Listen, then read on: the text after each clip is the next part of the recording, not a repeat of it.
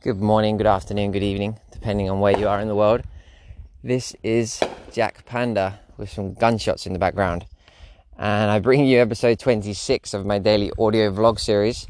For those of you that are new, this is an unedited flow of thoughts and feelings that sometimes take us to amazing, insightful places, although other times take us absolutely nowhere. But this is the risk of embracing the unknown. So what's going down today in Jack Panda's life? Body, feelings, thoughts. Just had a little cry. Beautiful little cry, actually. I do like a cry. It hadn't been a while. And I do like to cry. It feels so cleansing. So, such a release, releases tension, and I don't know, something magical in crying. I was reading a message from a brother of mine, a good friend. I hadn't heard his voice it's the first time he was sending me an audio. So I hadn't heard his voice since we saw each other in person, probably like 3 or 4 years ago. We did a Vipassana retreat together and we shared the room. And he was just remembering that moment and sharing that it was probably one of the most profound moments that he's had in his life, and he shared it with me. And yeah, I guess my ego got a little bit tingly. And because could really feel the gratitude and the love and the wonder in what happened, For those of you that don't know, a Vipassana retreat is a week of silence. So you're really going inwards, but it's accompanied by a series of meditations, sitting meditation, walking meditation, and lectures on the Buddha's teachings. So mine wasn't an official Goenka Vipassana, but it was led by an Australian guy who had been a monk for 10 years, and then he derobed and decided that he wanted to bring what he'd learnt to the Western culture. Obviously, he studied the Pali texts and everything in the original Buddhist, the Buddhist scriptures and the texts. But as a Westerner, as he's originally a Westerner, he found this really a beautiful way to communicate it and share it with Western people for them to grasp it and find it interesting even, and not, it's just really dynamic the way he portrayed everything and shared it. So even though we were meditating, it was about 12 hours a day, it was really dynamic. Fucking intense though, that's for sure. I nearly left twice. My escapist wanted to bail. Seriously, it was on 2 evenings where I had a really, really bad headache for whatever reason. But yeah, for anyone who hasn't checked it out, a Vipassana retreat, if you want to check out this specific guy, he's currently building a new retreat in Koh Phangan in Thailand. He's called Anthony Markwell. That's Anthony Markwell is spelled Markwell.com. Search for his website and you'll see he recently did a big crowdfunding campaign to co-create this structure, this retreat center that he'll be doing. I think he's starting retreats next year in 2020, or maybe this December. But yeah, I would recommend to anyone for the experience.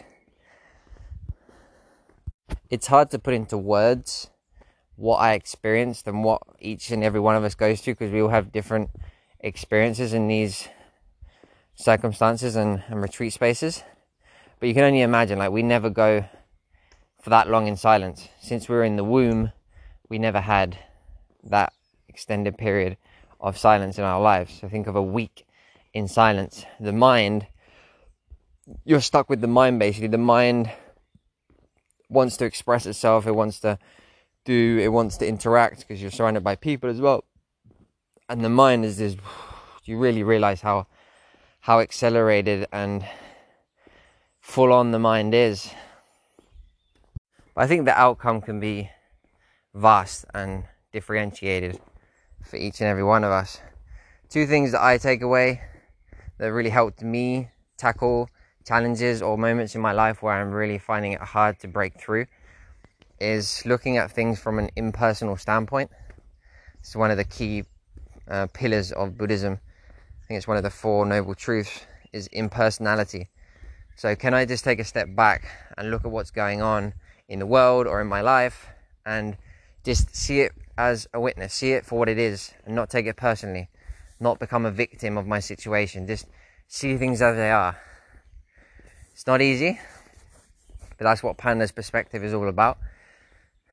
It's so easy. This is one of the things you learn as you witness your mind and its craziness, that it's just happening. Like the mind is happening. Thoughts are stimulated. Thoughts, he goes deep down to the question as, where do my thoughts come from? How are they created? Nobody fucking knows. I mean, yeah, there's science and there's the brain and there's psychology, but you can't pin down where thoughts actually originate or where they come from.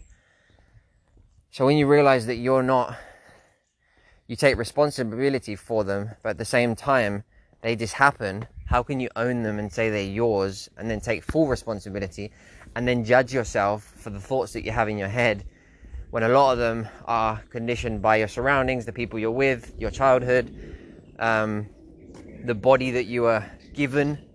So it's like there's all these different aspects of yourself that are outside of your control.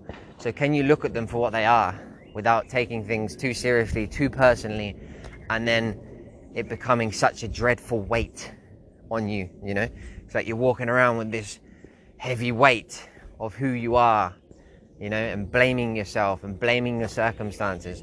Can you just empathize with who you are, what you have been given, and the world that you're currently in, and just look at it for what it is? See things clearly. That's what vipassana means, to see things clearly, not personally, clearly. Just see them or feel them clearly. If I'm sitting in, let's say I'm running, right, or I get back from a run, or I'm sitting in a chair and I have a pain in my back, right? I've got this pain, and then the mind tries to figure out what it was, where the pain came from, right? Where it's trying to figure things out. And it's great. I'm curious and I like to understand things and why I've got this pain, but at the end of the day, it's a pain, it's happening. Can we just sit with it? Can we just be with the pain? Everything's impermanent. That's the second principle. Everything's impersonal and everything is impermanent. What does that mean? It means that everything changes. That pain that you're sitting there with, whether you figure out what it is or not, it's going to pass. Everything passes. Everything has a lifespan. Even us. We're born and we die. Every day starts and ends. The yins and the yangs of life, duality. So everything's impermanent. So if we can just be patient with something, whether it's good or bad, it's going to come to an end. That's why if you get attached to something that's good, you suffer. If you try to reject or escape something that's bad, you will always also suffer. It's like, can we just enjoy the good and, accept the bad and also learn from the bad? Maybe find the good in the bad. There's also a lot to learn in these dark situations, right? But basically, you spend a week with yourself, with your mind, observing, learning, seeing your patterns, seeing your mechanisms. It's like a week-long intensive in psychology. That's what I see Buddha as, a scientist of the mind. He sat there for months and just observed the mechanisms of the mind and then shared it. It's fascinating to me, really fascinating. So, yeah, it's not something that I've repeated. It's an experience that it's one of them things that you do. It opens something up for you, and then you just continue on your journey. I'm a bit like that anyway. I don't tend to repeat the same things, even though nothing is the same again. But I would recommend for anyone who's feeling a bit stuck, a vipassana could just, switch, click, shift something in you for the better. Okay, a little recap of today's audio vlog. Started off by saying that I had a nice cry, which is beautiful, cleansing. I really enjoy it. I encourage crying, especially men, because it's since they're born and they grow up, they're told not to cry. It's not manly. And then, emotions are suppressed and it's not good. It's not good. Let them out. Cry some tears. It's good. Then I go on to talking about my experience in Vipassana, doing a Vipassana retreat. I explain a little bit about what this week entails, the psychological aspect of it, and the essence, the two essential pillars of Buddhism that I've taken away: impermanence and taking things impersonally, looking at life from an impersonal standpoint. Thank you for listening. That's all we have time for today. I wish you gentle determination on your day. Thanks for listening again. If you enjoyed it, please share. And I'll speak to you tomorrow. Ciao for now.